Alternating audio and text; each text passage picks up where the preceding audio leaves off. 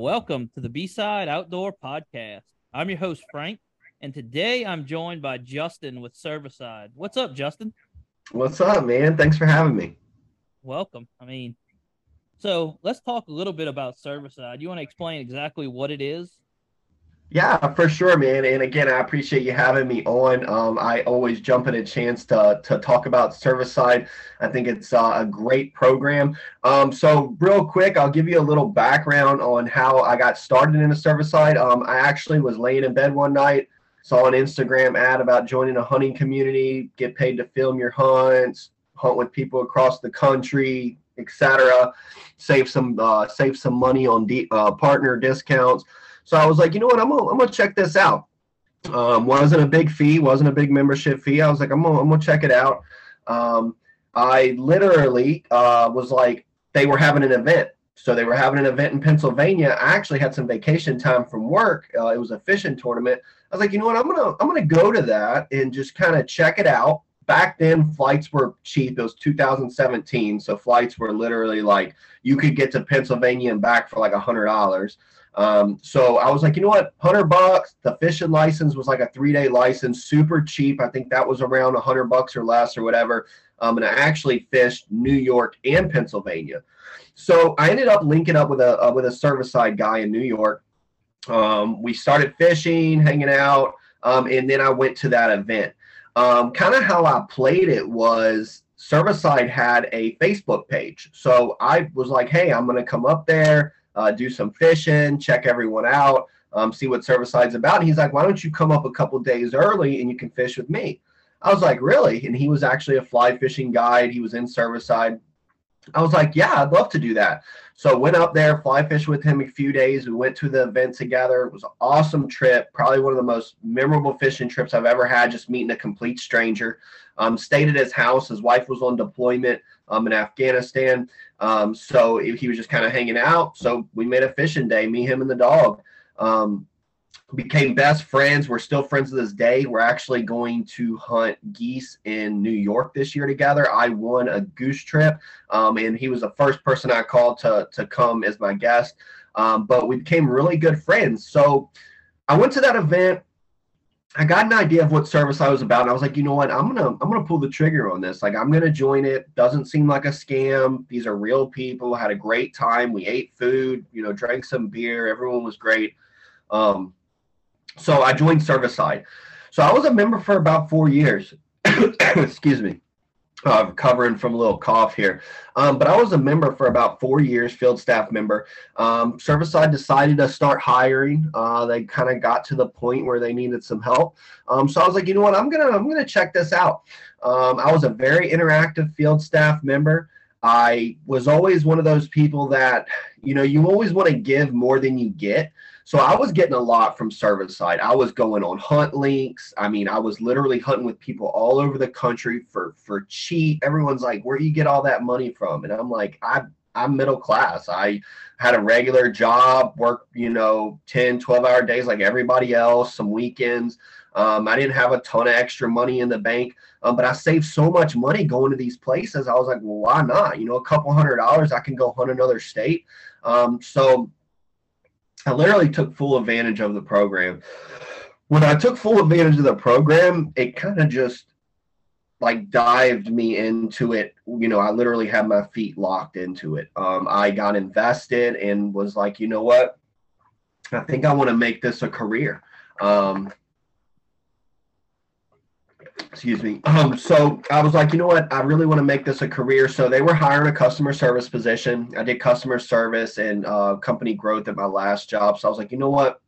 I'm going to check it out. I was like, I kind of put my finances together, decided what I wanted to do, and pulled the trigger. Talked to Jimmy, talked to Torrin at the time. He's since moved on to a fly fishing job in the industry. But talked to both of them, and we decided that we're going to give it a shot and see what I could do. Well, fast forward now, I'm the operations guy here. I run pretty much everything here at Cervicide, minus a few other things that Allie runs and Jimmy. But for the most part, I handle a lot of the membership stuff, customer service, any of the operations, anything we have going on, the podcast, socials. Pretty much anytime you talk to someone through Cervicide, it's usually me. And I know everyone personally on a personal level. We are over 1,000 members in all 50 states. I There's probably not one person that if you said their name, I wouldn't know something about them, whether it's what state they live in, what type of hunting they do. And that's the great thing about Cervicide. It's not number one or number 1,000 or number 150. I honestly don't even like saying the word field staff or member or anything. I like to say team or family because that's what it is. And a lot of people say that's what they have. But at the end of the day, we've all kind of seen it. And I'm not here to bash anyone. I like to keep things positive. But people say family and they couldn't tell you your name or what type of hunting you do. I may not talk to everyone as much as I should just because we're so busy right now with hunting season starting, but I do know everyone by name. Just like when you reached out to me, we talked through Facebook. We've talked before. I definitely plan to get out to Louisiana and do some hunting with you. I always try to fit in usually like 8 to 10 hunt links a year, but now I got a kid, so I kind of slowed that down. But I still always get out there and I always like to throw this one in and I'll let you take back over here. But I always tell people, like, with our membership, like, I don't get paid to hunt. So working in the hunting industry, there's this huge misconception. No one gets paid to hunt. I talk to hundreds of people a week, and I know a lot of big names in the industry, and no one's getting paid to hunt. Actors get paid to hunt. People that have the money to put out a show and stuff get paid to hunt. But no one really gets paid to hunt. And I tell people when I go on all these hunt links and stuff, I actually do it on my own time and my own dime. I do it on the weekends off. I don't work when I'm there. I do rep the brand because that Cervicide's a big part of my life, not just my career, but it was a part of my life for a long time before. And I always tell people when you see me out there, that's why I'm on the weekends. So I try to make sure I always have a nice hunt link planned. But it's a great program, man. If anyone's ever interested, you can always hit me up. I'll tell you more about it. You can check out our site at cervicide.com. And another thing we do is, I didn't even mention everything that Cervicide's about, but I will throw this in there, doing things like this. You're a member of Cervicide. I will always go out of my way, and Cervicide will too, for any of our team members, especially those ones that have been in for a while. When they need something, or they start their own guide service or their brand or their podcast, we want to lift hunters up. We want to help you. Obviously, we like to keep that balance of like spam and advertising, but we never have an issue with it. We support small business over big business any day, especially when it comes from within. So long-winded answer, but that's a little bit about Cervicide. Oh, no, that's great because, you covered it. And let's talk a little bit about the hunt links more, what I think is a cool thing. And I ain't had the time just because of how I work. But you like the hunt links, you can basically, when you become a member of Cervicide, they got, I don't know, well, last time I looked, I think there was like 10 or 15 different hunt links, and it'll be like, and it's everything. It's not just like, oh, let's go whitetail hunting in Kansas. It'll be like, a goose hunt in New York, or, a conservation hunt wherever. And it's basically, you pay for your room, and the members will help you out, tell you, kind of guide you in the right direction. And also the app, like, the Cervicide app is great. I go on there all the time, and everything I post on my Facebook now on the B-Side Facebook gets posted onto the app, but I'm actually on the app as a person, not as my because I'm a member first to Cervicide in that situation, and then I'm a my own business. But so when I had seen you started the podcast, you and your bud, I was like, man, that's so awesome. Like, I love one thing I've noticed, and we actually just did a podcast on this recently about getting the secrets, the deep diving, dirty secrets of getting. Am I back? Yeah, you're back. Hey, at least my computer lets me know so we could keep the editing off. So, like I was saying, it's not just about, hey, we're going to go kill 200-inch whitetail bucks. It's about way more than that. So with these hunt links, man, I'm sorry, with you doing, getting out there, one of the secrets that I learned was you have to immerse yourself. You get what you put in. So if you want to get your name into there, it's not just about hunting 200-inch white-tailed deer. I've never killed a 200-inch white-tailed deer. I've never come close to killing. I've never seen one in the wild. Maybe at like a safari park or something, or a high fence area. But I literally, I've got this mad cough. I've been sick for like a week. But so I always tell people, I'm like, that's not the secret to getting into the industry. The secret to getting into the industry is making your own podcast, networking with other people, joining a group like Cervicide. We have over 1,000 members. You get to know people. You're not going to like everyone you meet, but you are going to meet some people that might be your best friends. The guy that's going to be the best man at my wedding, I met in Cervicide. Some of my best friends that I talk to, I met through Cervicide. Talk to them more than people that I went to high school with or was in the Army with. It's just one of those things where we bond over hunting and fishing, just being outdoors.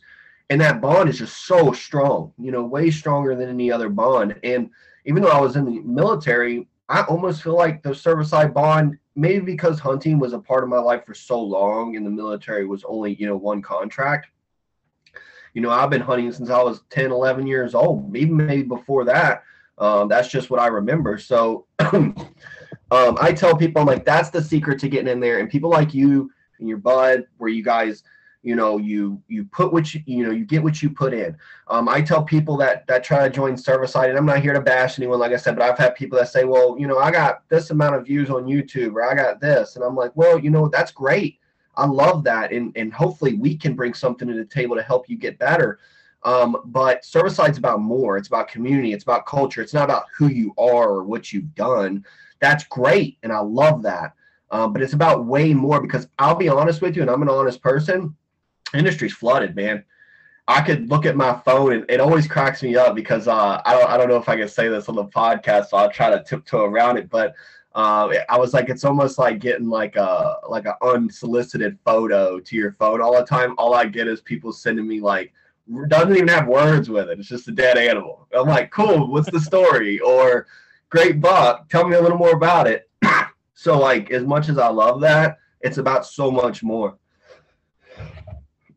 Yeah, that's like we were talking about before, and like with the podcast and with the YouTube channel for me, if I once I get monetized and start making money, it's not to make millions of dollars. I don't want to be YouTube famous.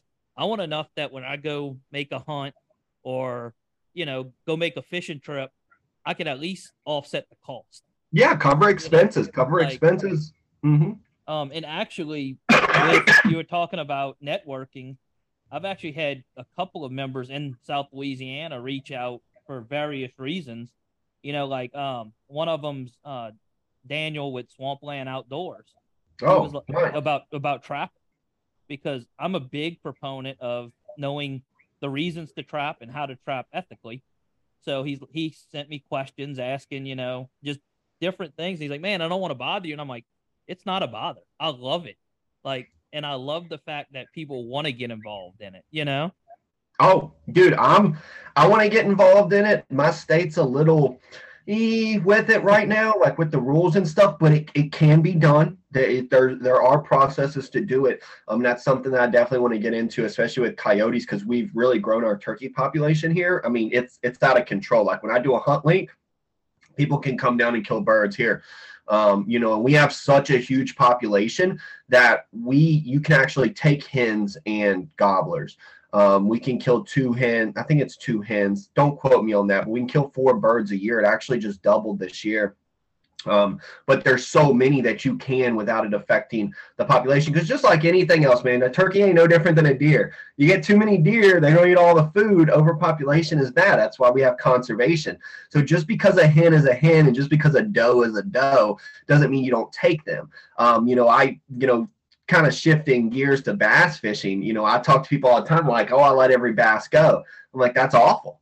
Like, because if you've caught 30 dinks in an area and you let every one of them go, they eat all the food. You have to you have to know the balance. Now, with that being said, you have to know your area too. If you catch 30 dink bass in your creek and you turn them and you keep them all because you're like, oh, there's too many dinks, and that's all the dinks there were, then yes, that's a huge difference. You'll have a couple bigger bass, things like that. But just like anything, there's conservation, and trapping is a huge part of that. And I feel like, we can say I'm not a big fan of hearing the excuse, well, it's too much pressure. There's too many hunters. Dude, I don't even want to hear that, dude. This is not 1940 where if you didn't hunt, you didn't eat that day. It's not. You can be dirt cheap. You can be homeless. You can be homeless with nothing and get food somewhere, whether it be a McDonald's or whatever. Panhandle real quick, get you $5. You can go get a meal at McDonald's. Inflation, all that out the window. It doesn't matter. Literally anyone can get a meal now, especially down here in the big city. They have food trucks and Meals on Wheels and all that stuff. I do a lot with, it's almost like Hunters for the Hungry, but it's not. But when we have extra venison and stuff, we'll go to lower income areas and help out. But yeah, man, it's a lot bigger picture there. So I always tell people, I'm like, the pressure thing doesn't fly with me. I actually did something not too long ago where I actually even had a police officer tell me once. I was at a WMA, hunted very hard.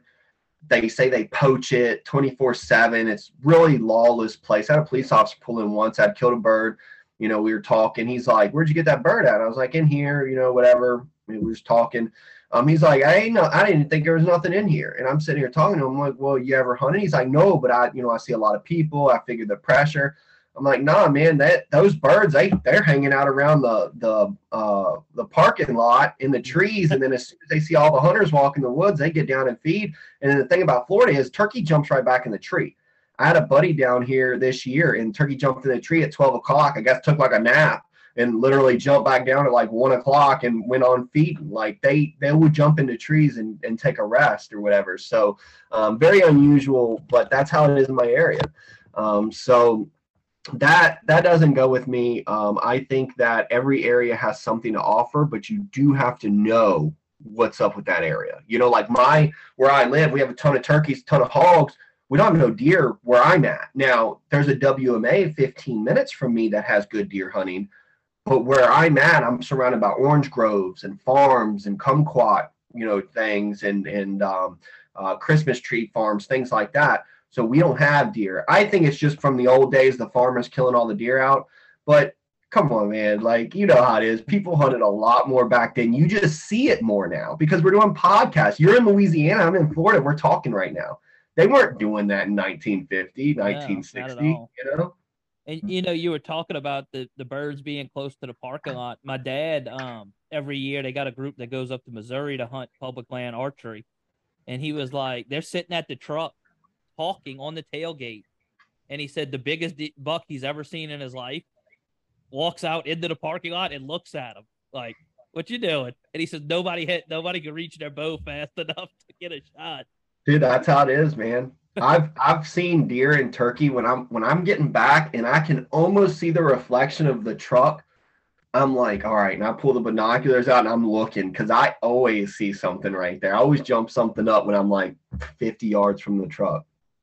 Yeah, I mean, yeah, it's always, and they always pop out when you least expect it. Like the place I hunt at, the biggest buck I've seen on that property, I got to my four-wheeler, unloaded my rifle, set it in the wrap, and a doe ran across the road like 20 yards from me, and he was right behind her. Stopped broadside in the road and looked at me like, "What's up? How you doing?" And just took off running again. I was like, man. You had mentioned hunt lengths, and I kind of went down a rabbit hole. My mind is always bouncing around, and I feel like I didn't answer that right. So when you I kind of went off on a tangent there, but I wanted to bring that back up. So pretty much what hunt links are in Cervicide is, it's the way I like to look at it. It's a dating app for hunters. It's literally you swipe left, you swipe right. Like you can see if you want to do this, you can see if you want to do that. But the key is so simple and so basic. And I think a lot of people, when I brought this up before and I went down a different rabbit hole, I think a lot of people think too much into it. The key is that networking. get to know each other. Me and you message each other. We text each other. We talk. I'm going to Minnesota this year on a duck hunt. We're actually trapping and duck hunting. So we're going to duck hunt and then trap in the day. Because I wanted to see what it's like where he's at. So me and Greg have been talking actually on the phone for about 2 or 3 years. Been trying to go out there, kind of been keeping my eye on ticket prices because it's very expensive to get out there, and just kind of doing it that way. Well, finally got a ticket, $150 round trip, going out there. The license is cheap because I'm just doing some waterfowl and helping with trapping. So I'm not going to get my big game license, but we're meeting up this year. We've been talking for years. So that's the key to those hunt links is, I mean, don't get me wrong. I've done some where someone had whitetail deer in Ohio for a Florida turkey. All right, am I back? You're back now. Where did I cut out at? You done whitetail deer in Ohio for turkey in Florida. Yeah, so like I was saying, we've done just where I have met people on the fly and I've traded something for something, but a hunt link is about so much more. So a hunt link can be me and 8 other guys are going to New York on a snow goose hunt from all over the place. There's all kinds of us that are going. I literally wanted a snow goose hunt. I made a post that said, hey guys, I want a snow goose hunt. I have a really good hook up there. He's a member. He's a guide. He's got a bunch of leases. He says that there's a good chance that we can get on some birds, and he's pretty successful every year. So I was like, that's what I want to do. I'm like, who wants to come? Well, dude, it took like a day. I had 8 people. We're fully booked. Still got people wanting to go, but we got to keep it at a certain amount, just so we can kill some birds. But a hunt link's about so much more. We've had guys meet up, and we had a couple guys that got together and went to Wyoming on a over-the-counter antelope hunt. We've had some guys that went on a backpack trip out west together. They're like, hey, you want to go on an adventure? Let's go check it out. Was unsuccessful their first year, and then the second year they went out, they got it done. One of the guys got on a bull. So lots of different examples like that. But overall, a hunt link is you either want to meet up with someone and go do certain type of hunting. It can even be, I have a guy that wants to hunt Kansas and doesn't know a lot about public land, but he's a very good hunter out of Georgia. He actually meets up with a guy in Kansas that knows where to hunt, but isn't that experienced. He'll kill some things and stuff like that during rifle season, but he wants to kind of evolve his hunting skills, if you will. So he's going to meet up with him, learn some new public land areas. They can go do their own thing. They can come back. They can hunt together. A lot of options. It's not a one size fits all. But the great thing I love about that is at Cervicide, we facilitate that. So I've been on over a dozen of them. Usually I'll do like 6 to 8 of them a year. Really great experiences. I've met some awesome people, like I mentioned before. But you can always post anything. It's literally anything. We've even had guys go where they just went, we call it a meetup, but they went in snowmobiling in Colorado. Like, we do hunting and fishing, but it can be anything. There's no one size fits all. It's that dating app. You're going on a hunt date. Yeah. I mean, like I said, I just ain't never had time to use the hunt link, but I'm definitely like, if I want to do something, because it's like this. If somebody wanted to hunt the swamp down here, I could get you in the right direction. Do I want to hunt the swamp down here? No. Because I know the issues of hunting the swamp down here, but I could do it if somebody wanted to kill a swamp deer. Right. I don't think anybody would, because there's no body mass to them and there's no rack size ever to them. Hey, you'd be surprised, man. I actually have one hunt link this year. Guy in Georgia is doing a whitetail grand slam, and he needs a Seminole deer. It's like a blood. I don't know a lot about it. I'm not going to get into it. We don't want the whitetail police to start commenting on here. But it's like a Seminole. It's a certain bloodline or something, and he's coming down here to tackle that and try to get it done. So I always tell people, man, never discount what you have. Because I know a guy that has black squirrels in Louisiana. I've been trying to get out with him and hunt them. Like, that's something I would go travel for. And I know you mentioned time. Dude, time's a huge issue. I understand that too. That's why when I do them, it's a little harder now with the kid. But I do a weekend. We try to get it done in a day or two if we can't, man. And that's why I continue to find cheap deals and I try to take the cheapest way out. If I can take a week off, like I'm going to take 3 days off to go on that one trip, but I also want to meet up with guys that we're not hunting with that are in that area. We want to go all get dinner, grab a beer. I want to get everyone that's in that area to meet up, even if they're not hunting. So I try to I kind of put that into my plan. But time would be the number one issue for a lot of people. But if you think money's the issue, money's definitely not the issue. You can put $50 back a check. You can do some good stuff with that if you bargain shop is the way I like to look at it.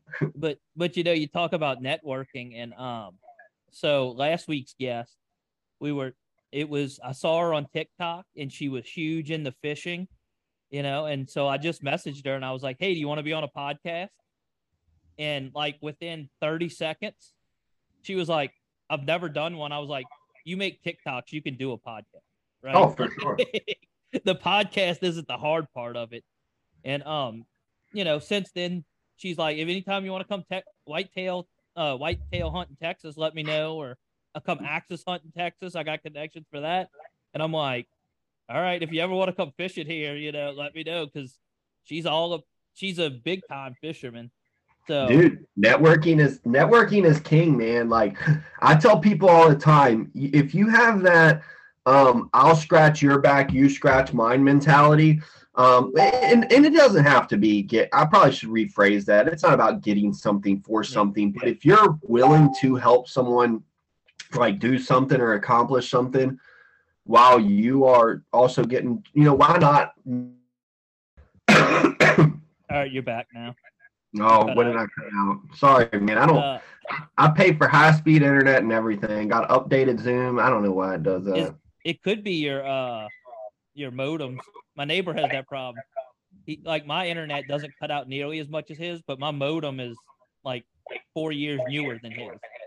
So, but yeah, you were explaining about it's not about getting the I scratch your back, you scratch mine. It's not about getting back, necessarily. Yeah, and it's not, man. It's not always so much about getting something for something, but why not have a win-win-win scenario? Like if I can come out to your area, save some money on a hotel by crashing in your spare room, get to know you, eat dinner together. I went to Ohio, and so the guy that hunted with me in Ohio on this last hunt lake, he came down here and got an Osceola, him and his brother, on public land. They came down here like 2-3 in the morning. We literally went out that morning, got him a bird. Was a great time, great experience. When I went up to him, he was getting some renovations done on his house, so I ended up staying in a hotel. Normally, though, I'll usually crash at someone's house and save a ton of money. But even so with that, he's like, hey, I'm getting reno done on the house. We don't have the spare room. The couch is taken. He's like, but got me a hotel that was right near his house. Super cheap, man. Was awesome. I literally was only sleeping there for the couple hours we slept. So I didn't even need it. But normally I'll stay at the person's house, save a ton of money. I actually had Thanksgiving dinner with his family.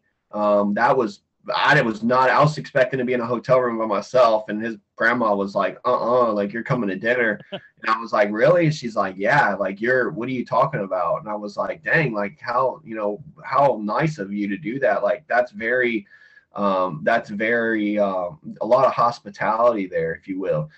So like I said, at the end of the day, man, that's what Cervicide's about. And I talk to people all the time, I'm like, well, anyone can do that. Have you guys seen what happens on Facebook? That doesn't happen with us. Like it doesn't happen. We don't even have to tell the people that the type of people that we let in Cervicide are good, are good. That's the best way I can put it. We don't, I couldn't even tell you the last time I've had to tell someone to like chill, or like, don't do that. I couldn't even tell you. It's been so long and so many years. And I think the last time was more of a miscommunication than anything. We never have that issue. So I tell people, I'm like, good luck. I wish there was more hunting communities like this. I really do. I wish there was a ton more, but I'm yet to see it. And the thing about Cervicide is we deliver on that. We take care of our team. We put our team first. Like I said, I'm in pocket probably more than I should be. I'm always getting yelled at, like, get off your phone. What are you doing? It's 11 o'clock at night. And I'm like, well, somebody needs me. Somebody has a question. I want to make sure that I'm always there for them. Because I want to make sure everyone's always getting the most out of Cervicide like I did when I was field staff, Yeah. And you say that, but like I always joke, like my phone will start going off like crazy, and my wife's like, "What is that?" And I was like, "Oh, Justin finally got on the app." She's like, "What do you mean?" I was like, "Because." I said, all of a sudden you get all kind of likes because you're going through the post from the day. Yeah, I'm a little bit bad about the I'm being honest with you, man. I've really gotten bad about social media. I'm not a big social media guy, like in the aspect of like I don't like it. I don't like what it stands for. I don't like what it's about. But I tell you what I do like. I like the reach. I like the connection. So it's like one of those things that's a catch 22. It's like I love being able to talk to you in Louisiana through it, but I freaking hate having to deal with all the crap that comes with it. So it's really one of those things, man, where I try to take the good with the bad or the bad with the good, but I really don't like social media. So I don't get on it as much as I should. I probably should be more active. So I need to get out of that, like, 11 o'clock going through every single thing. But I also want to make sure that like I never miss anybody. So like I've probably got like 50 messages on my phone right now unread. And I just go through them, make sure I answer it properly, make sure I take care of it, because I'll forget it. I'll open up a message and start doing something or put a package together or jump on a phone call or something. Somebody tells me a spelling's wrong on a description of a podcast and I'm jumping on here to fix it. And then all of a sudden I'm done, forgot your message. And 3 months later, I always do a weekly go back where I go through everything to make sure I don't forget on all the socials and stuff. But I always didn't want to be, I guess, one of those people that like just left you on red or just like ignored you. As busy as I am, it's still like, that's not something Serviceside wants to be about. I hear people all the time like, I couldn't get it. And I'm like, well, don't be mad at that company because I understand it's really easy to open a message and forget about it. Very easy. That's not personal. 9 times out of 10, it's not personal. So. Yeah. You say, yeah. And one thing I like about the Cervicide, because we have the private group, and then don't they have a public group too? We Cervicide do. Nation. So Cervicide Nation, it's our public group. It's a little over 6,000 people on it, I believe. I definitely don't do as much on that as I should too. Most of the action's in that private page. Yeah. Me and Allie have been updating accounts and making sure everyone's on everything. And that private page, I would say, gets the most engagement. It's always popping, over 100 posts a day usually. I checked the app the other day. That does pretty well too. The app is great. We wanted to make that hunting app because we didn't know where social media was going to go, is the best way I like to put it. I don't know if a lot of y'all know, but we've been shadow banned for years. Like, that's why we don't do much on social media. We've been shadow banned for a long time. They say we're not and all this stuff, but I can see the numbers. I can tell. So we don't waste money or time with stuff like that. If I'm going to put money and time into something and I say but Cervicide as a whole, it needs to be worth it for the team, and wasting time on social media does not benefit our team. It just doesn't.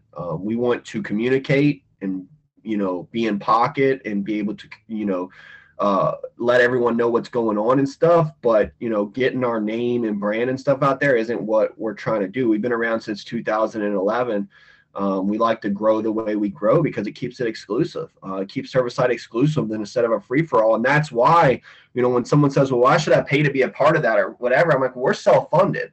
We don't have a sponsorship saying sell our product or push our stuff. We don't do any of that. We do have over 200 partners, but those are companies that believe in what we're about and they want to help provide a cheaper price, especially with things being so tight right now. They want to try to help out in any way they can, and they believe in what Cervicide's mission is. So we have that as an option for those who want it, but you never have to push the brand. If you want rock Walmart jogging pants with an old camo shirt your grandpa gave you, more power to you. I'll put a video of that up with you taking your son out any day over someone $100 gear, killing a 200-inch deer. We're about culture, community, helping people, inspiring people. I never thought I would go hunt other states until I joined Cervicide. Now, man, 50 states, it's going to end up happening. I already see it, Yeah. And you say that, but like with just in partner discounts, because I would have never looked in the Badlands if it wasn't for the partner discount.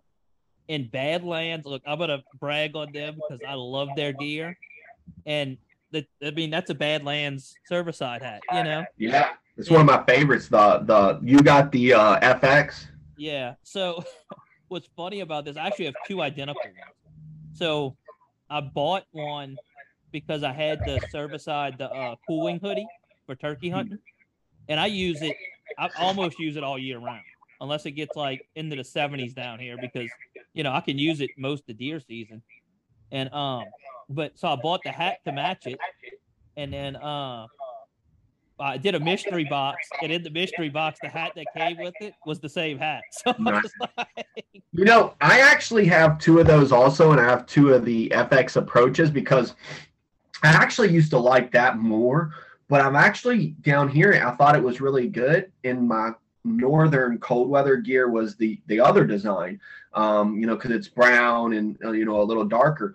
So I got that one. I'm actually falling more in love with the darker one now that I'm out, and I'm starting to use the approach or whatever last. I probably have those mixed up. I can't remember which one, but you got the the approach and the approach FX. the FX I think has more brown. It has more brown than tan in it.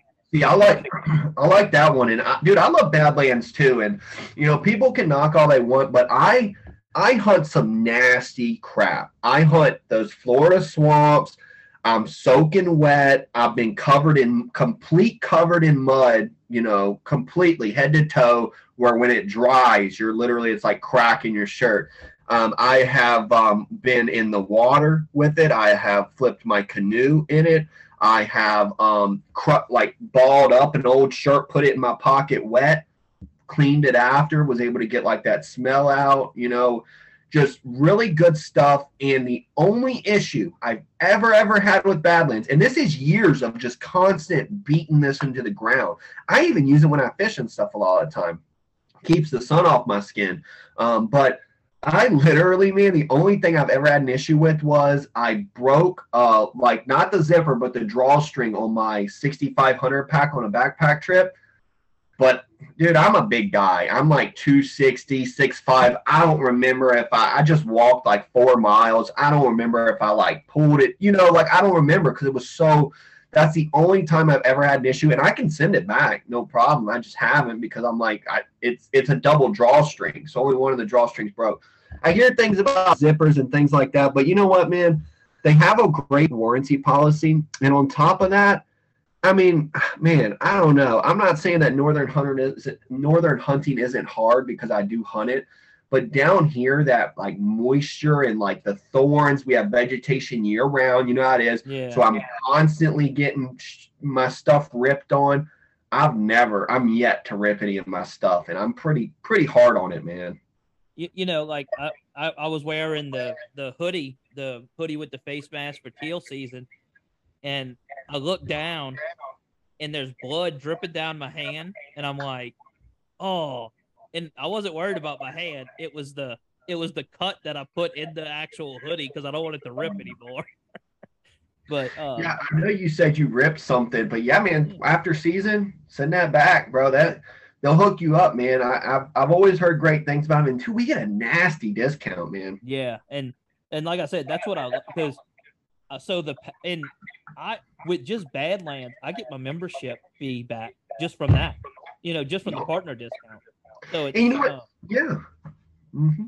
And then I know we got a ton of partners. It's just but like I was telling you before, it's like I just need to, if I want to buy something, I gotta wait a week because as many partners as we've been adding, it's like I'll buy something, and then a week later, it's like I don't know if that's me. I can hear an echo. Nah, anyway, you sound good, okay. But so I'm here, I'm sitting there, and I'm like, I bought a Carlson choke tube. A week later, we get a discount on them. Oh.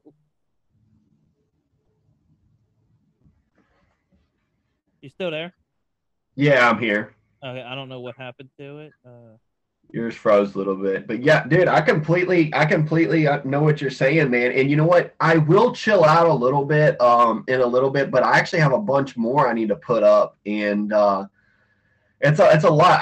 I'm looking now, man. I don't think there's probably not one company we don't have right now, and we're just gonna keep on. We'll get some more saddle companies. I've been wanting to get some more female companies. We do have some women in the group, and I've been kind of neglecting them. So we'll make sure we get that taken care of. Kids, we'll make sure we got some kids stuff.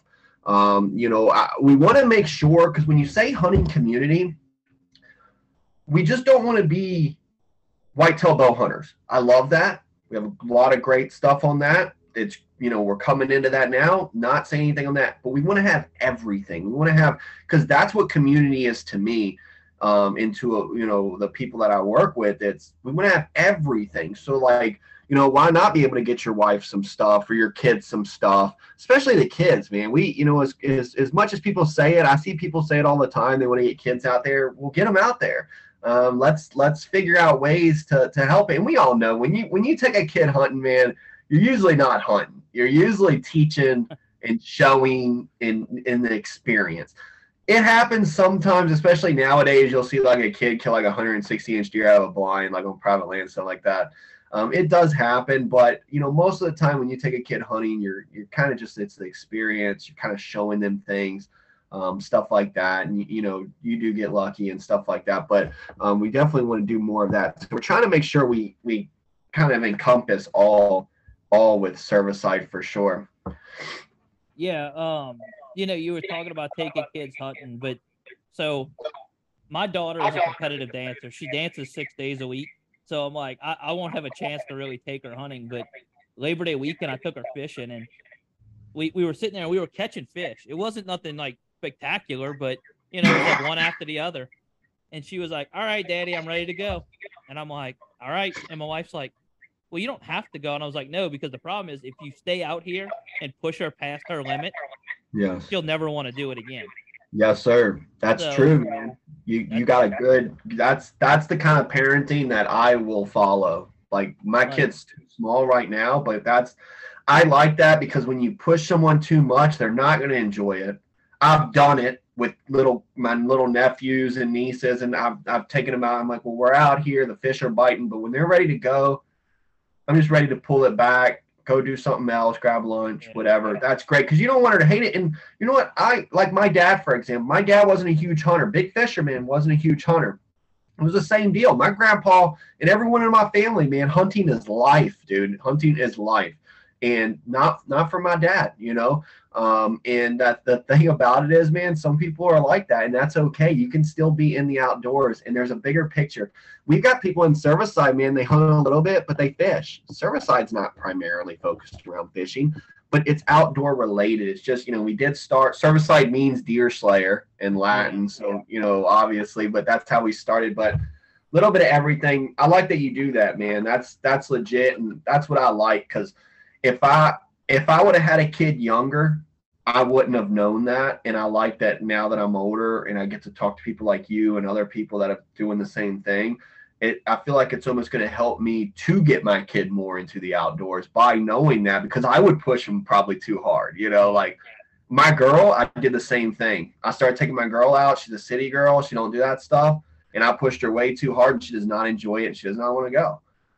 But that was my fault. I take her to it's dangerous here. I take her in the swamp, and when a gator's 3 inches from you, or, it can be scary for some people that aren't used to things like that. I'm used to big banana spiders and rattlesnakes and cottonmouths. And, I'll pick up a snake and show people, but I'm out there all the time.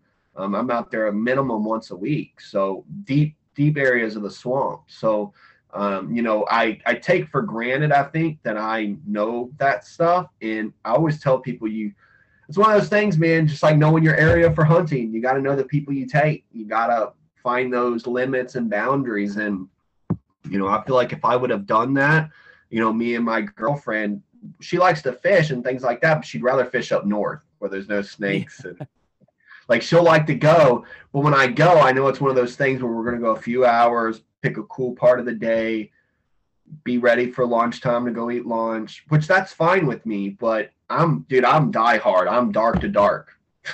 Yeah. That's like if you see the the video I'll put out on my YouTube page. It's like uh the week that we're recording, but it was like 2 weeks ago because I it's weird being a podcast for anybody that doesn't do a podcast. It's weird because you might record 2-3 weeks ahead to put Yeah. out. So it's like you're referring to something that happened yesterday and it's a month ago. But Yeah. you see us. We went out. We launched at daylight and got back to the launch at 2 o'clock and caught 2 fish all day long. And it's the video is actually about that. It's about the decline in our redfish population here. But and that's something that as the older I get too, I start pushing towards is conservation. I haven't look. I'm gonna be honest. I ain't shot a deer in probably 4 years. Oh yeah. And it's not because I haven't. I chose not to. It's because I'm the only one in my family that eats it. So if I get one deer every 2 to 3 years, I'm good. And most of the time, somebody shoots one at the camp, and they're like, "Oh, I got 3 in the freezer. You want it?" And I'm like, I'm not gonna say no. But Well, you know what, man, and I'm glad you brought that up because that's the great thing about this community. There's all types of us. You know, there's plenty of people just like you that need one deer to get them through 2 or 3 years, but they'd rather go teal hunting or red fishing, or gosh, go run a trap line. Do some predator control. There's all types of people. I'm real big into gardening. When I'm not hunting or working, I really enjoy gardening. I have a garden. I like to really do a field to table or garden to table lifestyle. So I'm real big into gardening, and I wish I had more time for it. My old watermelon patch is looking pretty rough out there now. I was looking at it through the window because I've been slacking, just working so much right now. We just launched a new member map, so that's up. So, but yeah, man, all types of people here. And are you going to try to get out a little bit this year for deer, or what are you kind of looking for? I hunt. So I work shift work. So every other weekend I'm working. Okay. But, so I hunt if there's 20, let's say 10 weekends in a deer season, I'm hunting 5 of them.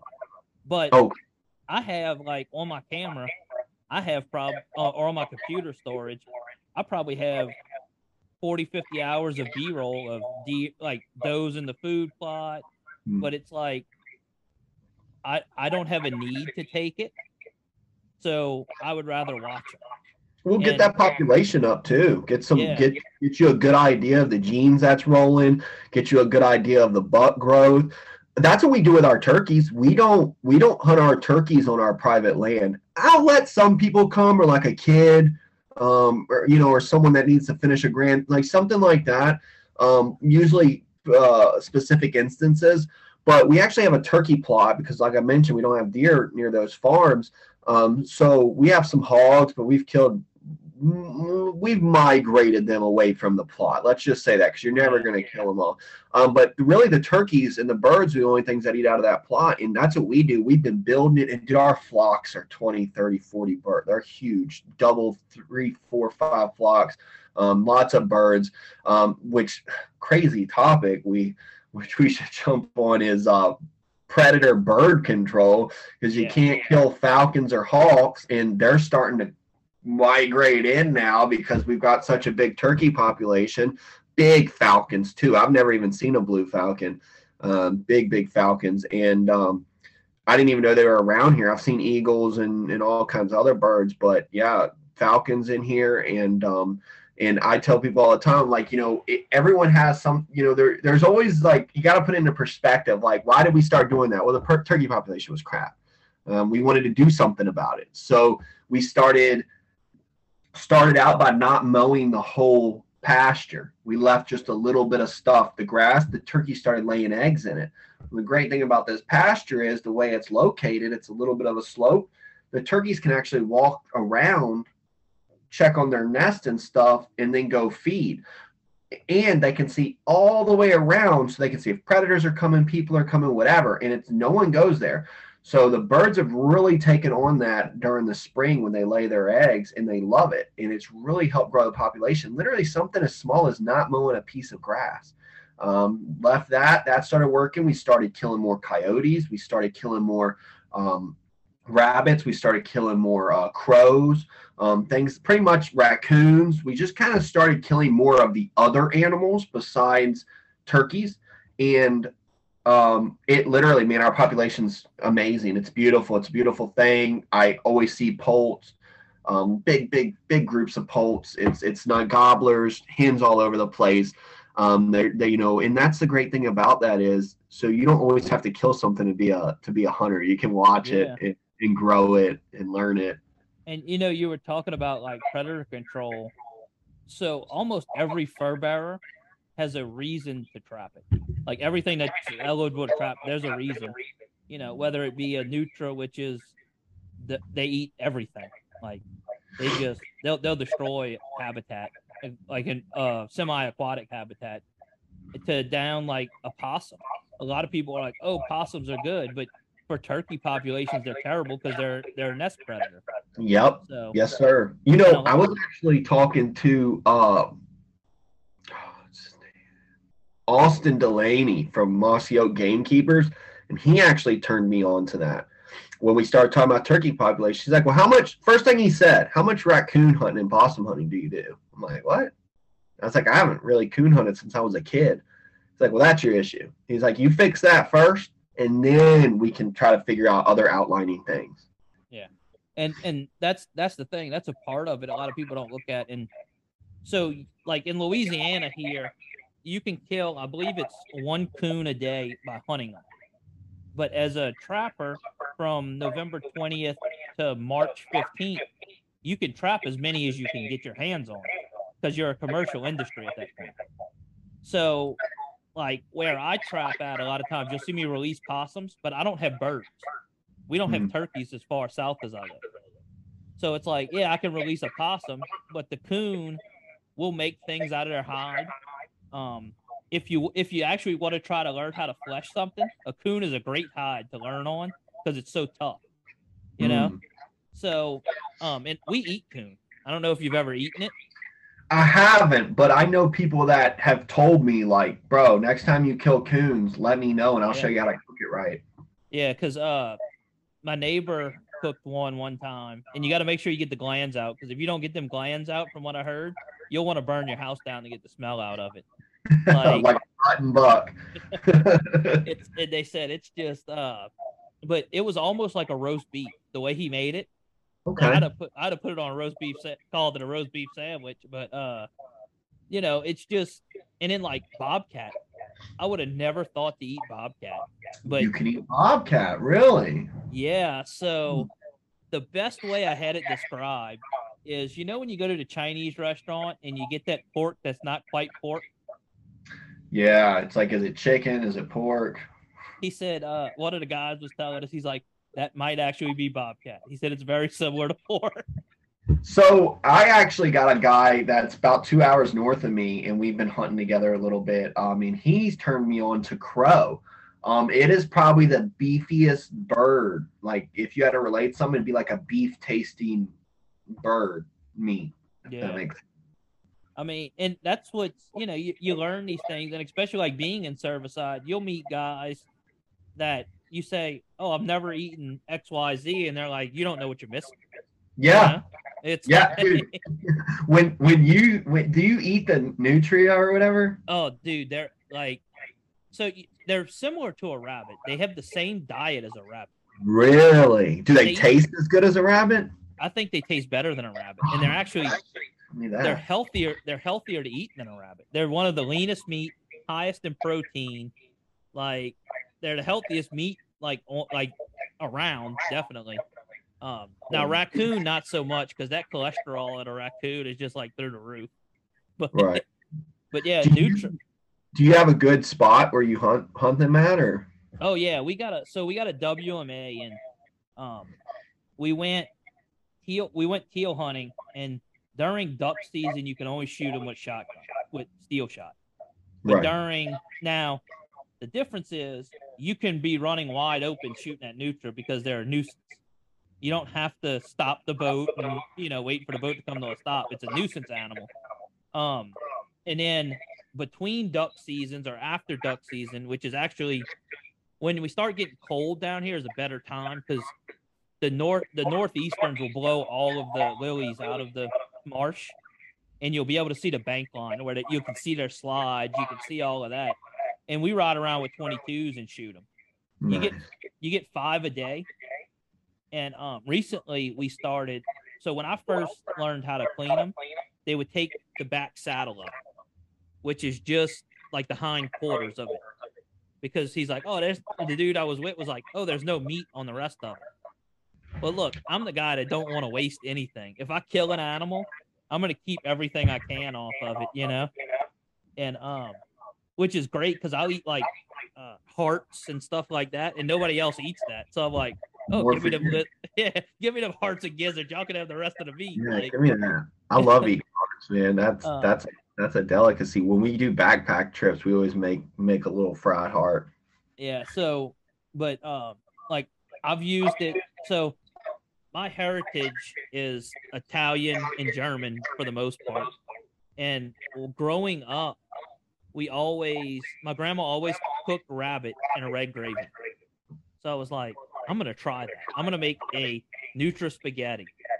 And I got a video on it, and it tastes just like a rabbit spaghetti. I mean, I'm gonna try that. Might have to come out there and see what we can do. Can you kill them with air rifles too, or? I don't know. I can find out though. So I've been thinking about getting one because we have iguanas and stuff down here too, and that'd be cool to do a little like. I heard iguana's good at eating. Yeah, that white meat, just like frogs, man. Frogs are. I need to get more into that. I've been slacking, but frog meat is just so freaking good. If you've had like a real big frog, it's. Yeah. I mean, it's literally, to me, it's very similar. I think to honestly gator. I think frog and gator are very similar taste, where it's at kind of a chicken texture and look and feel, but it has almost like a fish, yeah, soft fish taste. Speaking of gators, did you get one yet or no? So, dude, I've been slacking actually. I went out last weekend or the weekend before with Chris. I think it was the weekend before because I had a concert last weekend. And we didn't get it done. We had a big storm that blew in like an hour. We seen two, but we couldn't get them close. We were on the bank actually, and we had this big storm roll in. And that's the bad thing about right now is these freaking storms that keep rolling in. And I didn't get to go, but I'm actually going tomorrow night. We're going to gator hunt at night. We haven't went at night yet because legally this was the first year in Florida that you could hunt them 24/7. You used to be able to only hunt them at night. So we wanted to try the daytime and see what we could do, but it didn't really work out too much. So what we're going to do is we're going to go at night tomorrow night, and then maybe like 30 minutes before dark, we're going to put all the gear in the truck, and then we're going to duck hunt for a few hours because you can't have a firearm on you when you're gator hunting. So we're just going to pack all the gator stuff up. Yeah, you can't have a gun on you. You can't even have your concealed. Like, I heard a story one time. Don't know how true this is, but the story I heard was game warden was at a boat lock or at a dock. Guy killed a gator, was putting the boat back up, yada, yada, yada. He put his pistol on his hip when he got his truck and backed his truck down. Guy came up, he showed him his tags, showed him his gator. Everything was cool. Everything was legal, legit. Game warden looked at him and was like, hey, you got your pistol on you. Guy was like, yeah. You know, when I got back to the boat, it was in the console. I put it on me or whatever, and I started loading up the boat. Give him a ticket for it because you're technically not supposed to have a firearm on you when you are gator hunting. You with a gator boat, the gator gear, the gator on your thing, obviously you were gator hunting. You can't have any firearms on you. When we kill gator here, you have to either kill them with a knife, a bow, harpoon, bang stick, and you have to like have them attached to you, meaning like if you go after a gator, let's say you're fishing it or gaff hooking it, you have to physically be holding the thing that is holding the gator. You can't tie it to a boat or tie it to a tree or fish it from a tree or whatever like they do on like swamp people and stuff. You can't do none of that. You have to physically be touching the item that's touching or the gear that's touching the gator. When you pull it in, then you can kill it or whatever. That's crazy. So, yeah, so we're going to try to get it this weekend. I've got some beef lung that's been sitting out in the sun for about a week, so I'm hoping that'll get them in. So the difference with us is, I don't remember the other two ways, but and don't quote me on this, and this is the way I'm going to hunt them anyway. But on ours, on the WMA, So I got 3 gator tags this year in Louisiana. I drew as like a recreational hunter on the WMAs, and we have to have hook and line suspended from a tree.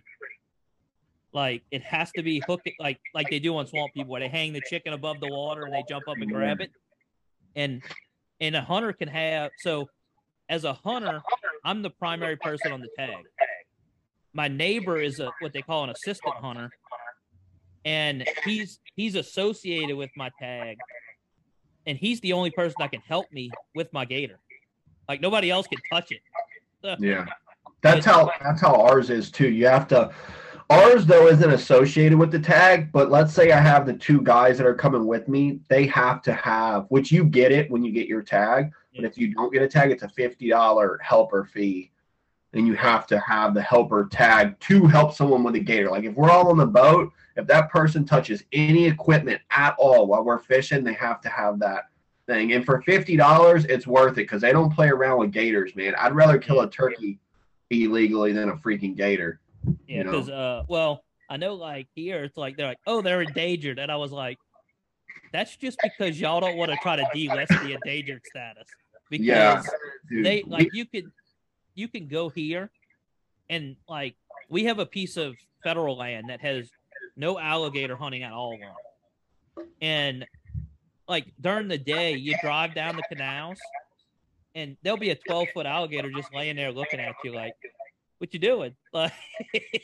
We have a lot here too, man. We're overrun, and it's actually been making the news. We've had a lot of people die this year. There was actually a guy swimming in a lake and had his head down and was, I don't know why these northerners come from up north, man. They think you can just go swimming and stuff here, and I'm like, that's not. You just can't go swim across just a regular river, like unless you got someone watching or paying attention, because he literally had the gator coming in. He's swimming like Olympic style swimming with his head down, and gator freaking crushed his skull. This just happened. He actually lived. I guess the gator realized it was a person. You know, you got some guy swimming towards a gator. They're territorial already. They're not going to back down. You're probably about the same size as the gator, and you could see it. Someone filmed it. They were screaming. Guy has his head down. It was bad, man. We've had a lot of people that are falling into these retention ponds and been getting eaten. A lot of older people. They come from up north, and you got to be vigilant. I've been fishing in I'm more scared in a residential area than I am in the swamp, because the thing about the residential areas, people are feeding them. People think they're pets. They're used to people. You know, let's say a gator's on a bank and you run around the other way. You don't think a gator just saw you like leave, and now he's like, oh, cool, that person's a prey animal. That's the way I look at it. That person fled, and I stood my ground. Next time that happens, if they don't flee, the gator's gonna be like, all right, it's time to attack. You know, and that's the thing about it, man. You have to know the area you're hunting. You have to know. People are always telling me when I give them the pre list of like what Florida hunting's about. They're like, yeah, I don't think I'm gonna do that now. I'm like, dude, all it is just paying attention. Yeah, paying attention is all it is. You know, you say that, but like, I don't know if you have anywhere that has a lot of swamp tours, but what is it? Swamp tours, like taking like to go show gators and all. Yeah, we do. Actually, a lot of the places I hunt do. Yeah. So where I live, they have a bunch that run around here, and you can tell the ones that are associated with the swamp tours a lot, because you'll be in like your kayak fishing or in a boat and shut down, and they'll just start coming to you, and it's like, no, I don't want you to come to me. I'll take like if I know I'm going fish back there, I'll get one of them 1 ounce weight pyramid weights on the big rod. And as soon as they start coming at me, I sling it at them, you know, just to like dissociate them that I'm not going to feed you. I don't want you around me, you know? I mean, I've been around them my whole life, but I say all the time, when I was a kid, it was cool to see one alligator, you know? Now you go out there and it's like, if you see one every 100 feet, that's not a lot. I don't know if you saw that video, but I was actually so if I'm not gator hunting, I keep the pistol on me. If I'm not gator hunting and I'm in any other type of hunting, I have a pistol on me, ready to go, locked and loaded, dude. Because if a gator's getting too close to me, I'll fire towards it. Now, I don't know the legality of that. But I'm not going to get attacked. I'm going to tell you that right now. Let's just say I take the precautions to not get attacked. Now, have I ever had to even pull my gun, unholster my gun? No. And I've been around inches from gators many a times. I've had them under my tree stand. I've walked in on them in the dark. I don't use a flashlight when I go in usually. So I've been walked up on them.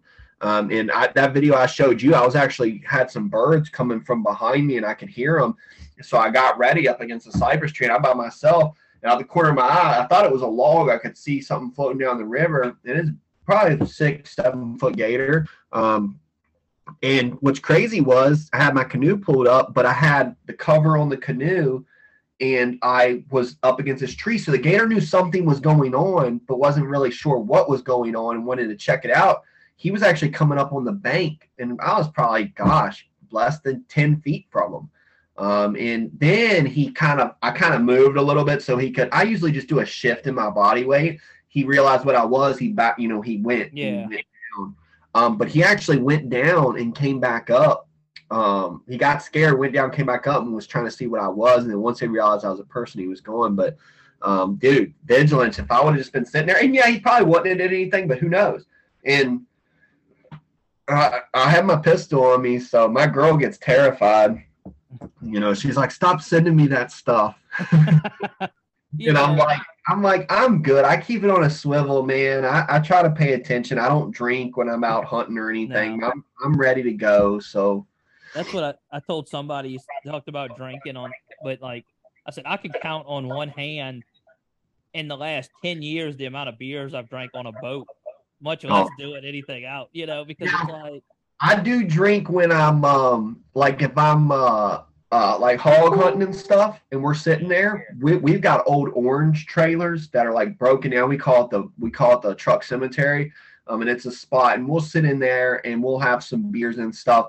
But I'm like a 2-3 bush latte kind of person, man. And then I'm, it's more to me. It's like, smoking a cigar. It's just sitting back. I was with Chris, and we were smoking pipe tobacco. Just a real chill, just relaxing, enjoying each other's company. I will do that, but usually any other type of hunting, especially when I'm handling firearms, I'm not. And I'm usually behind the camera. Like when I'm hog hunting, I'm like behind the camera. Yeah, so. So there's a story we were talking about when you post on social media, and I've heard you tell it a couple of times, about unflattering pictures. And I've alluded it, I think, in 2 podcasts already, because I knew you were coming on, and I didn't want to ruin the story about why bear hunting isn't allowed in Florida.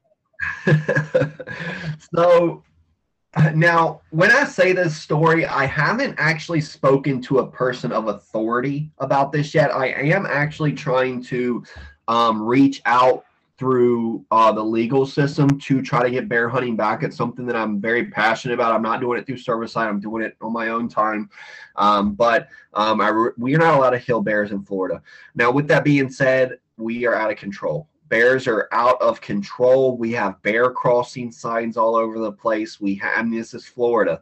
I have physically seen bears swimming at Disney World in the pools. There are bears. I always see bears. I always see bear scat. It's just the bears all over the place. I grew up in Western Virginia, big bear hunting area, dog hunters for bears, all that stuff. I have seen more bears living in Florida than I ever did in Virginia. I don't know what it is, but we can't kill them. So I started digging a little bit, social media, things like that. Apparently, what had happened was they opened up the season. I don't know what the number of tags were, but there was a limited entry amount of tags, let's say like 5,000, something like that, for the whole state. They had it open for like a weekend or something. It was something like that. They let people hunt the bears. Well, apparently, the tags were filled the first day. And they took a very unflattering photo of all the bears laid out. I've not seen this photo. I don't know the rumor on it, just a little hunting tale here, but they laid the picture out. They had all the bears and some news crews, some social media, as they blew it out of proportion. Pretty much PETA, a lot of anti-hunting stepped in and was like, this ain't flying. So I tell people all the time, you can do whatever you want. When I go to Maryland, I hunt Maryland. We fill up pickup trucks full of deer. pickup trucks all the way to the top. We're doing crop damage. They're crop damage permits. We don't put a dent in the population. If it ain't got spots, dude, we're killing it. It's that the farm owners are about to lose their livelihood. Like, they're going to be on the street homeless because the deer eat so much of their crops and they're dependent on that. So there's a spot in Maryland that I actually have permission. We get a bunch of tags. It's like 30 tags or something. And we'll kill all these deer. We skin every single one of them up. We eat, every single person eats the meat. I always bring a bunch of it home, but that's usually where we fill up meat. If I was to put a picture of that on there without that context, even with the context, we would get destroyed. I could possibly even get to the point where it affects me at work. With my job, being in my job, I have to make sure that I'm a good pillar for the hunting community too. So yeah, we understand because we heard the story. But think about it from the other perspective. And this is what I tell hunters all the time. Do whatever you want. We just put a video last night up, a guy coyote hunting with his brother, and they headshotted one of the coyotes. And in his video, he specifically says, I'm not going to show you this. We've actually taken that part out of the video. That's the way my gun's set up. I was shooting it, in the neck, and we headshot it. And this is a coyote. It's okay, in my opinion, to shoot a coyote and a hog in the head. To knock it out. And I don't see no ethics wrong with that at all. I don't see why you need to shoot a coyote behind the shoulder. I don't know why you need to do that. But he was very professional with how he presented that. And he goes, and he turned the coyote around when he did his wrap up. And I really like that because I'm like, dude, that's great. No one told him to do it. No one mentioned it to him. He hadn't got burned before.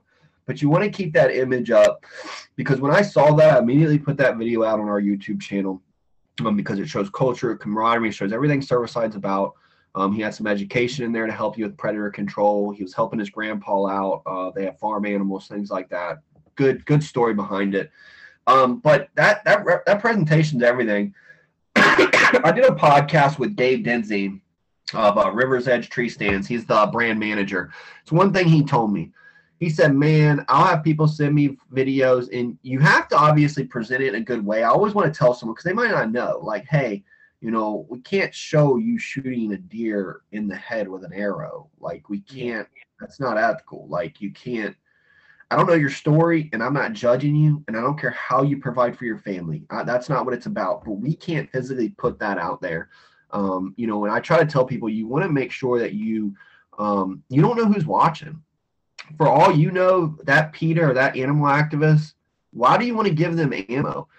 Just like with hunters attacking each other. Like, we have enough enemies to worry about. Just because you don't see them doesn't mean they're not there. And they are documenting everything. And that's a huge reason why we can't hunt in Florida. Now, people can say all kinds of other things, but I know a lot of people that are deep in the state. A lot of people have a lot of connections. Like I said, networking is my life, man. I've always been a huge networker.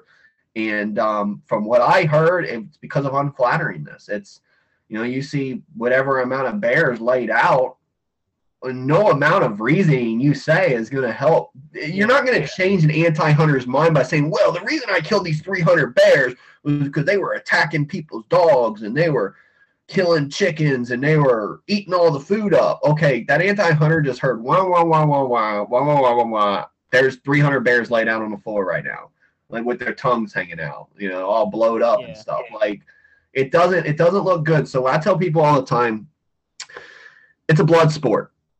You're killing an animal. We understand that. But present it the best way you can. It's the same with a person, man. You're not going to go to a funeral if something bad happened and it'd be an open casket. When you go to a funeral, that person you care about, best clothes, haircut, makeup on, if they're a female, trimmed up beard, shaved, cleaned up well, like presentation, it's all about presentation. And we can say all the time, well, I'm providing meat, that's fine, but you don't want to display that. You just don't. It's not flattering, and no company's gonna touch you. I don't care if you kill a 200-inch deer every single day. If you got stuff like that on your YouTube channel and stuff, take it off. all you are is got a bullseye on your head. It's going to keep your views down. You're not going to get where you want. We can argue all day till we're blue in the face. Well, yeah, it's a blood sport. It's hunting. Okay. Well, if you want to get ahead, you kind of got to play a little bit by the rules. Do I like the rules sometimes with certain things? No. If I'm going to kill a hog, I don't see what the big deal about headshot and a miss. I think that's a clean death. It doesn't waste a lot of the meat, and I keep an animal from running into the woods and possibly suffering. But it's really hard to explain that on social media, Yeah, you say that, but like if anybody wants to talk about that, like with the trapping, so the state of Louisiana and the Louisiana Trappers Association agrees the best way to kill, or not to kill, sorry, to dispatch an animal in the trap is a 22 to the head, you know?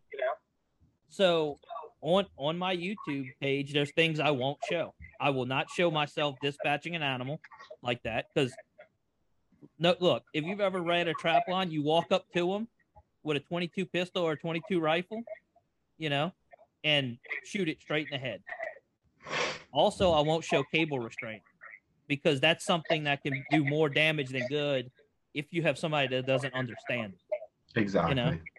But if somebody reaches out and I know they've been hunting or trapping their whole life and they understand game trails, they understand animal movements, I'm fine with going out to them personally and showing them, But I don't want to just show it to everybody.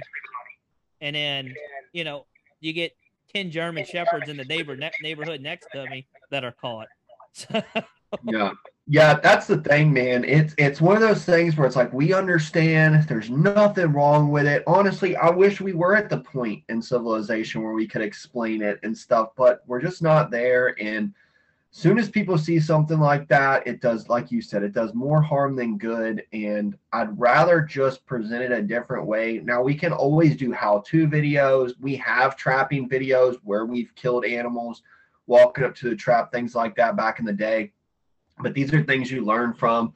And we know how it is, man. Like, it's one of those things where it's like, we understand, but when you're walking up to that animal and it's looking up at you and it's scared and then you kill it, it's just not a good look.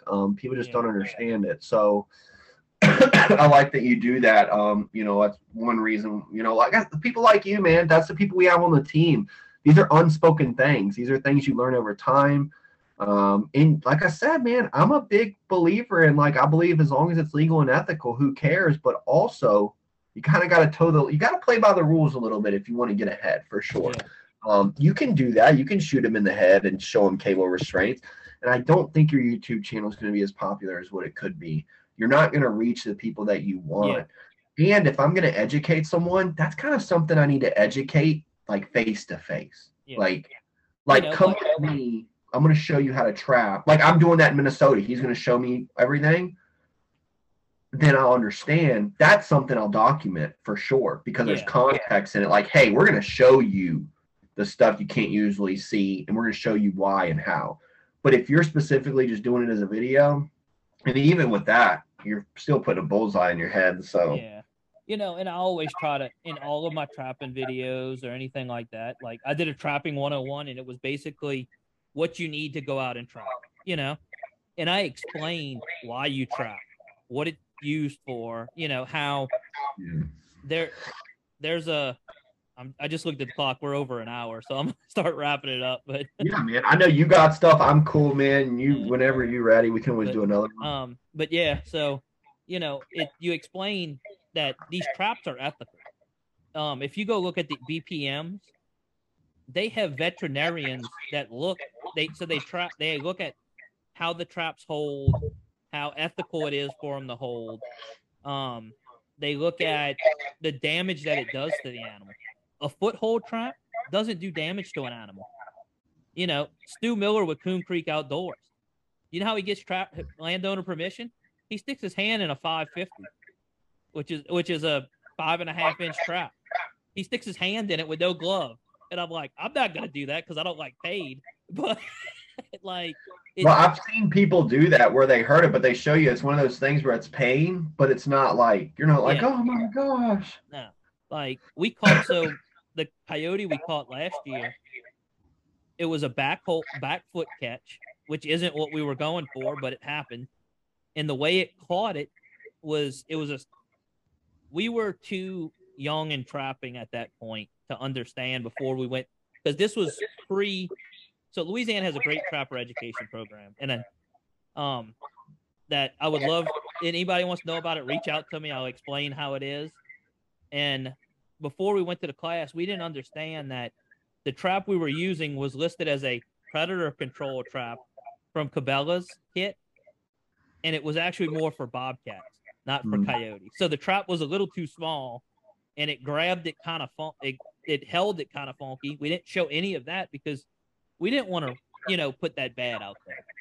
But if that coyote would have pulled out of that trap, you would have never known that she was trapped. So, but so I don't know if you heard the last podcast, but we have started a Spotify playlist, and it's kind of something that the guest gets to leave a mark on this playlist and people can go and listen to it. So it kind of leaves the personality with it. And what we do is 3 songs that you listen to either while hunting or being in the outdoors or anything like that. Like 3 songs that I listen to? Yeah. And I mean, look, I'm letting you know, it ranges from Man, I Feel Like a Woman to like Let's Go Girls. So I'm okay, so let me think here. 3 songs that I always listen to would definitely be, this is weird, but I always like that song. It's called I think it's called Popular Monster, I believe it's called, and it's by gosh, it's like a metal song. Let me see real quick. I'm the worst with names. So it's from Falling in Reverse, and it's Popular Monster. I listen to that when I'm kind of getting into the woods. I'm kind of a metalhead. I love country, but I like old school country, like Johnny Cash and stuff like that. But I'm kind of a metalhead, so I like, which this isn't really metal, it's more like hard rock. But Popular Monster. Another one that I like is lately I've been listening to a lot of Muscadine Bloodline. So I'm a big turkey hunter. That's kind of how I got turned on to them. So I would say another one would be Me on You by Muscadine Bloodline. I like that one. Gets me chipper. And I guess if I had to pick another one, it would be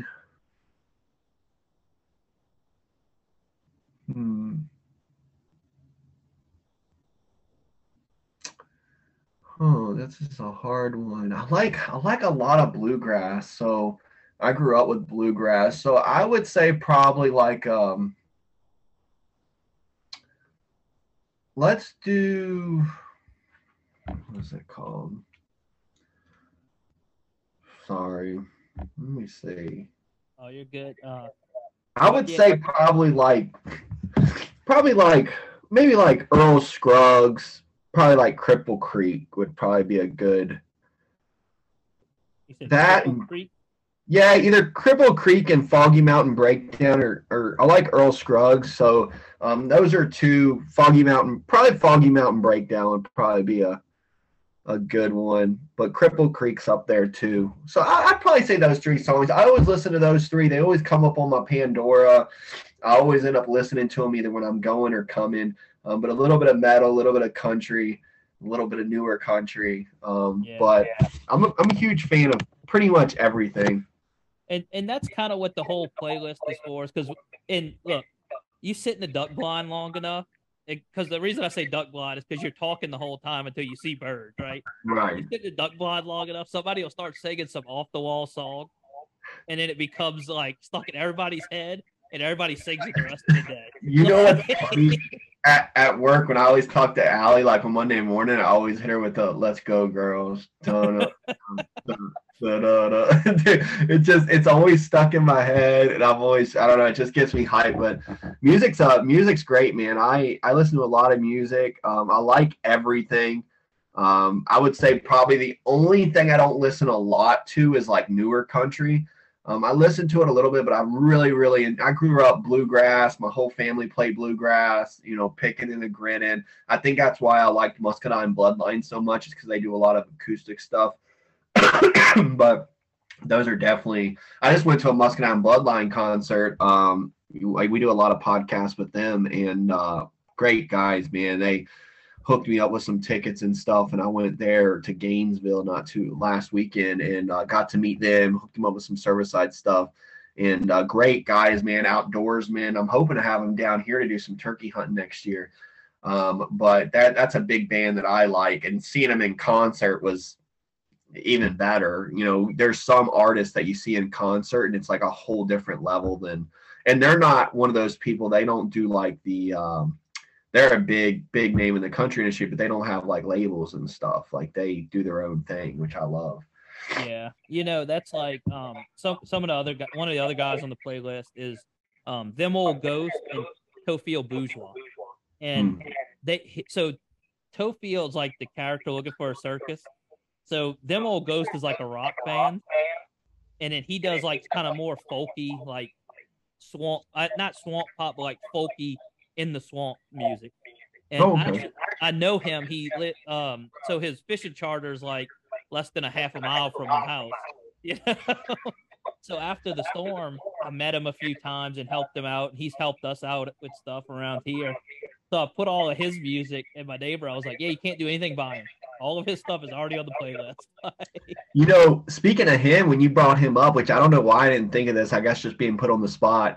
I wasn't expecting I've got so many favorite songs, but Tyler Childress. So where I grew up, like his type of music is how I grew up. Like when he sings, between him and a mix of Jelly Roll, I don't know if you listen to Jelly Roll, but it just reminds me of my childhood growing up in the mountains. I grew up in a rough area, grew up rough. So a mix between Jelly Roll and Tyler Childress is probably the best example of my lifestyle back then. But Tyler, man, when I hear him, I'm like, man, like I used to go up on the mountain with my dad, and we used to fill up creek jugs and with spring water and all that stuff. So I can relate when you talk about when you find that type of music that actually relates to like where you're from, because you're like Louisiana's just like Florida. Like there's nothing to compare it to. We can't even compare each other's states. They're so different. But what's funny? Like if you actually start looking at like the states, Louisiana and Florida are probably the closest. Like when it comes to hunting or anything like that, if you can't find somebody in Louisiana that does it, or in Florida, look at that other state, because it's very similar. It's very similar as far as like the terrain and like almost the way that I mean, you guys are a little more north if you look at it, but so you probably get a little colder than what we do, but it's the same type, because you guys are like a peninsula too, kind of, right? Yeah, we so actually where I live, I'm like 30 miles from the Gulf of Mexico. Okay. So I'm 30 miles from the Gulf. I'm 25 miles south of New Orleans. Okay. So, so I'm kind of like, if you're looking at the state of Louisiana, where the Mississippi River comes down, you'll see like that big bay, and I'm at pretty much the top of that big bay now, because we don't have any marsh between us and there anymore. But so we get like our cold days might be in the 20s, but that's one day. It turns around and it's back to the 60s the next day. But so do you fish Lake Pontchartrain? Pontchartrain? That's actually on the other side of the river. I'm further south than that. You're south, like Lake Salvador? Lake Salvador is actually, so if I could see through my wall right now, I'd be on the south end of Lake Salvador, like 10 minutes. You got you got Salvador WMA, and then you got a national preserve. So the Salvador WMA is where we hunt the neutron. Okay. And then what about Timken? Do you hunt Timken? So Salvador Timken is now one management area, but they've never officially changed the name. So like when you check in on it, it's Salvador Timken. It's not like two different things. So, see, we have WMAs like that too, where one side of the river is one and the other side of the river is the other. It's confusing, but I tell you what, man, when you can get in there with a boat, that's some good hunting in those spots, man. Yeah. and that's how like Salvador's only accessible by boat. Mm. Which we don't hold ducks down here, like Oh, really? like to speak of. Like they all go, they follow the river down. I guess that's the easiest way for them to go, and we're just far enough off of the river that they don't really like. You might catch them on a stop, but they're not going to be here all year. You know, God. during the migration, they'll stop here and then go keep going. But yeah. So we're at an hour and 30 minutes, so we're gonna wrap this up. Anytime you All want to come right. back. Yeah, man, invite me anytime. I'd love to this. I'm always willing to talk about hunting, Cervicide. If you got people, I'm no expert, but there's certain things when it comes to Florida public land swamp hunting, I would consider myself seasoned. I do a lot of fishing, mainly freshwater. I do saltwater, but if you want help with something, I would be more beneficial with freshwater. And then hunting the swamps, turkey's my thing. I love swamp birds. You know, I killed turkeys with water up to the halfway up their leg. I love turkey hunting. It's one of my favorites. I'm actually doing more bird hunting this year than I am big game, just because I've been slacking on it. So I'd love to get back on. I definitely appreciate you having me. If anyone's ever interested in Cervicide, hit me up. It's cervicide.com. We even have a spot on there where you can like text me on it or whatever, and it'll come right to my phone and computer. If you ever have any questions, let me know. And I hope this podcast, I hope your listeners like this podcast, man. Yeah, I mean, like I said, I'll leave all all the information in the show notes below for Cervicide. Anytime you want to come neuter hunting or see what hunting is down here. Not gonna say if neuter hunting, I can get you neuter in the wintertime. That's almost a guarantee. It might take us 2 days, but we could get them. You know? Dude. And you know what? I tell people, and this is one thing about Hunt Link, and I'll stop talking is, I just set the expectation like you did. It's setting expectation like, hey, most of the time we're successful when we go do this turkey hunting, dove hunting, whatever. But it's still hunting. Anything can change. So when I come out there, I have that in my head of like, if we get stuff, that's great. It's gonna be awesome. Who doesn't love being successful? But if we don't, man, just going to another state and experiencing that type of hunting I've never done, I 100% would be down for that. Yeah. Cool. All right, so that'll wrap it up. Remember to thank a veteran, and I hope to catch you on the B side of the outdoors.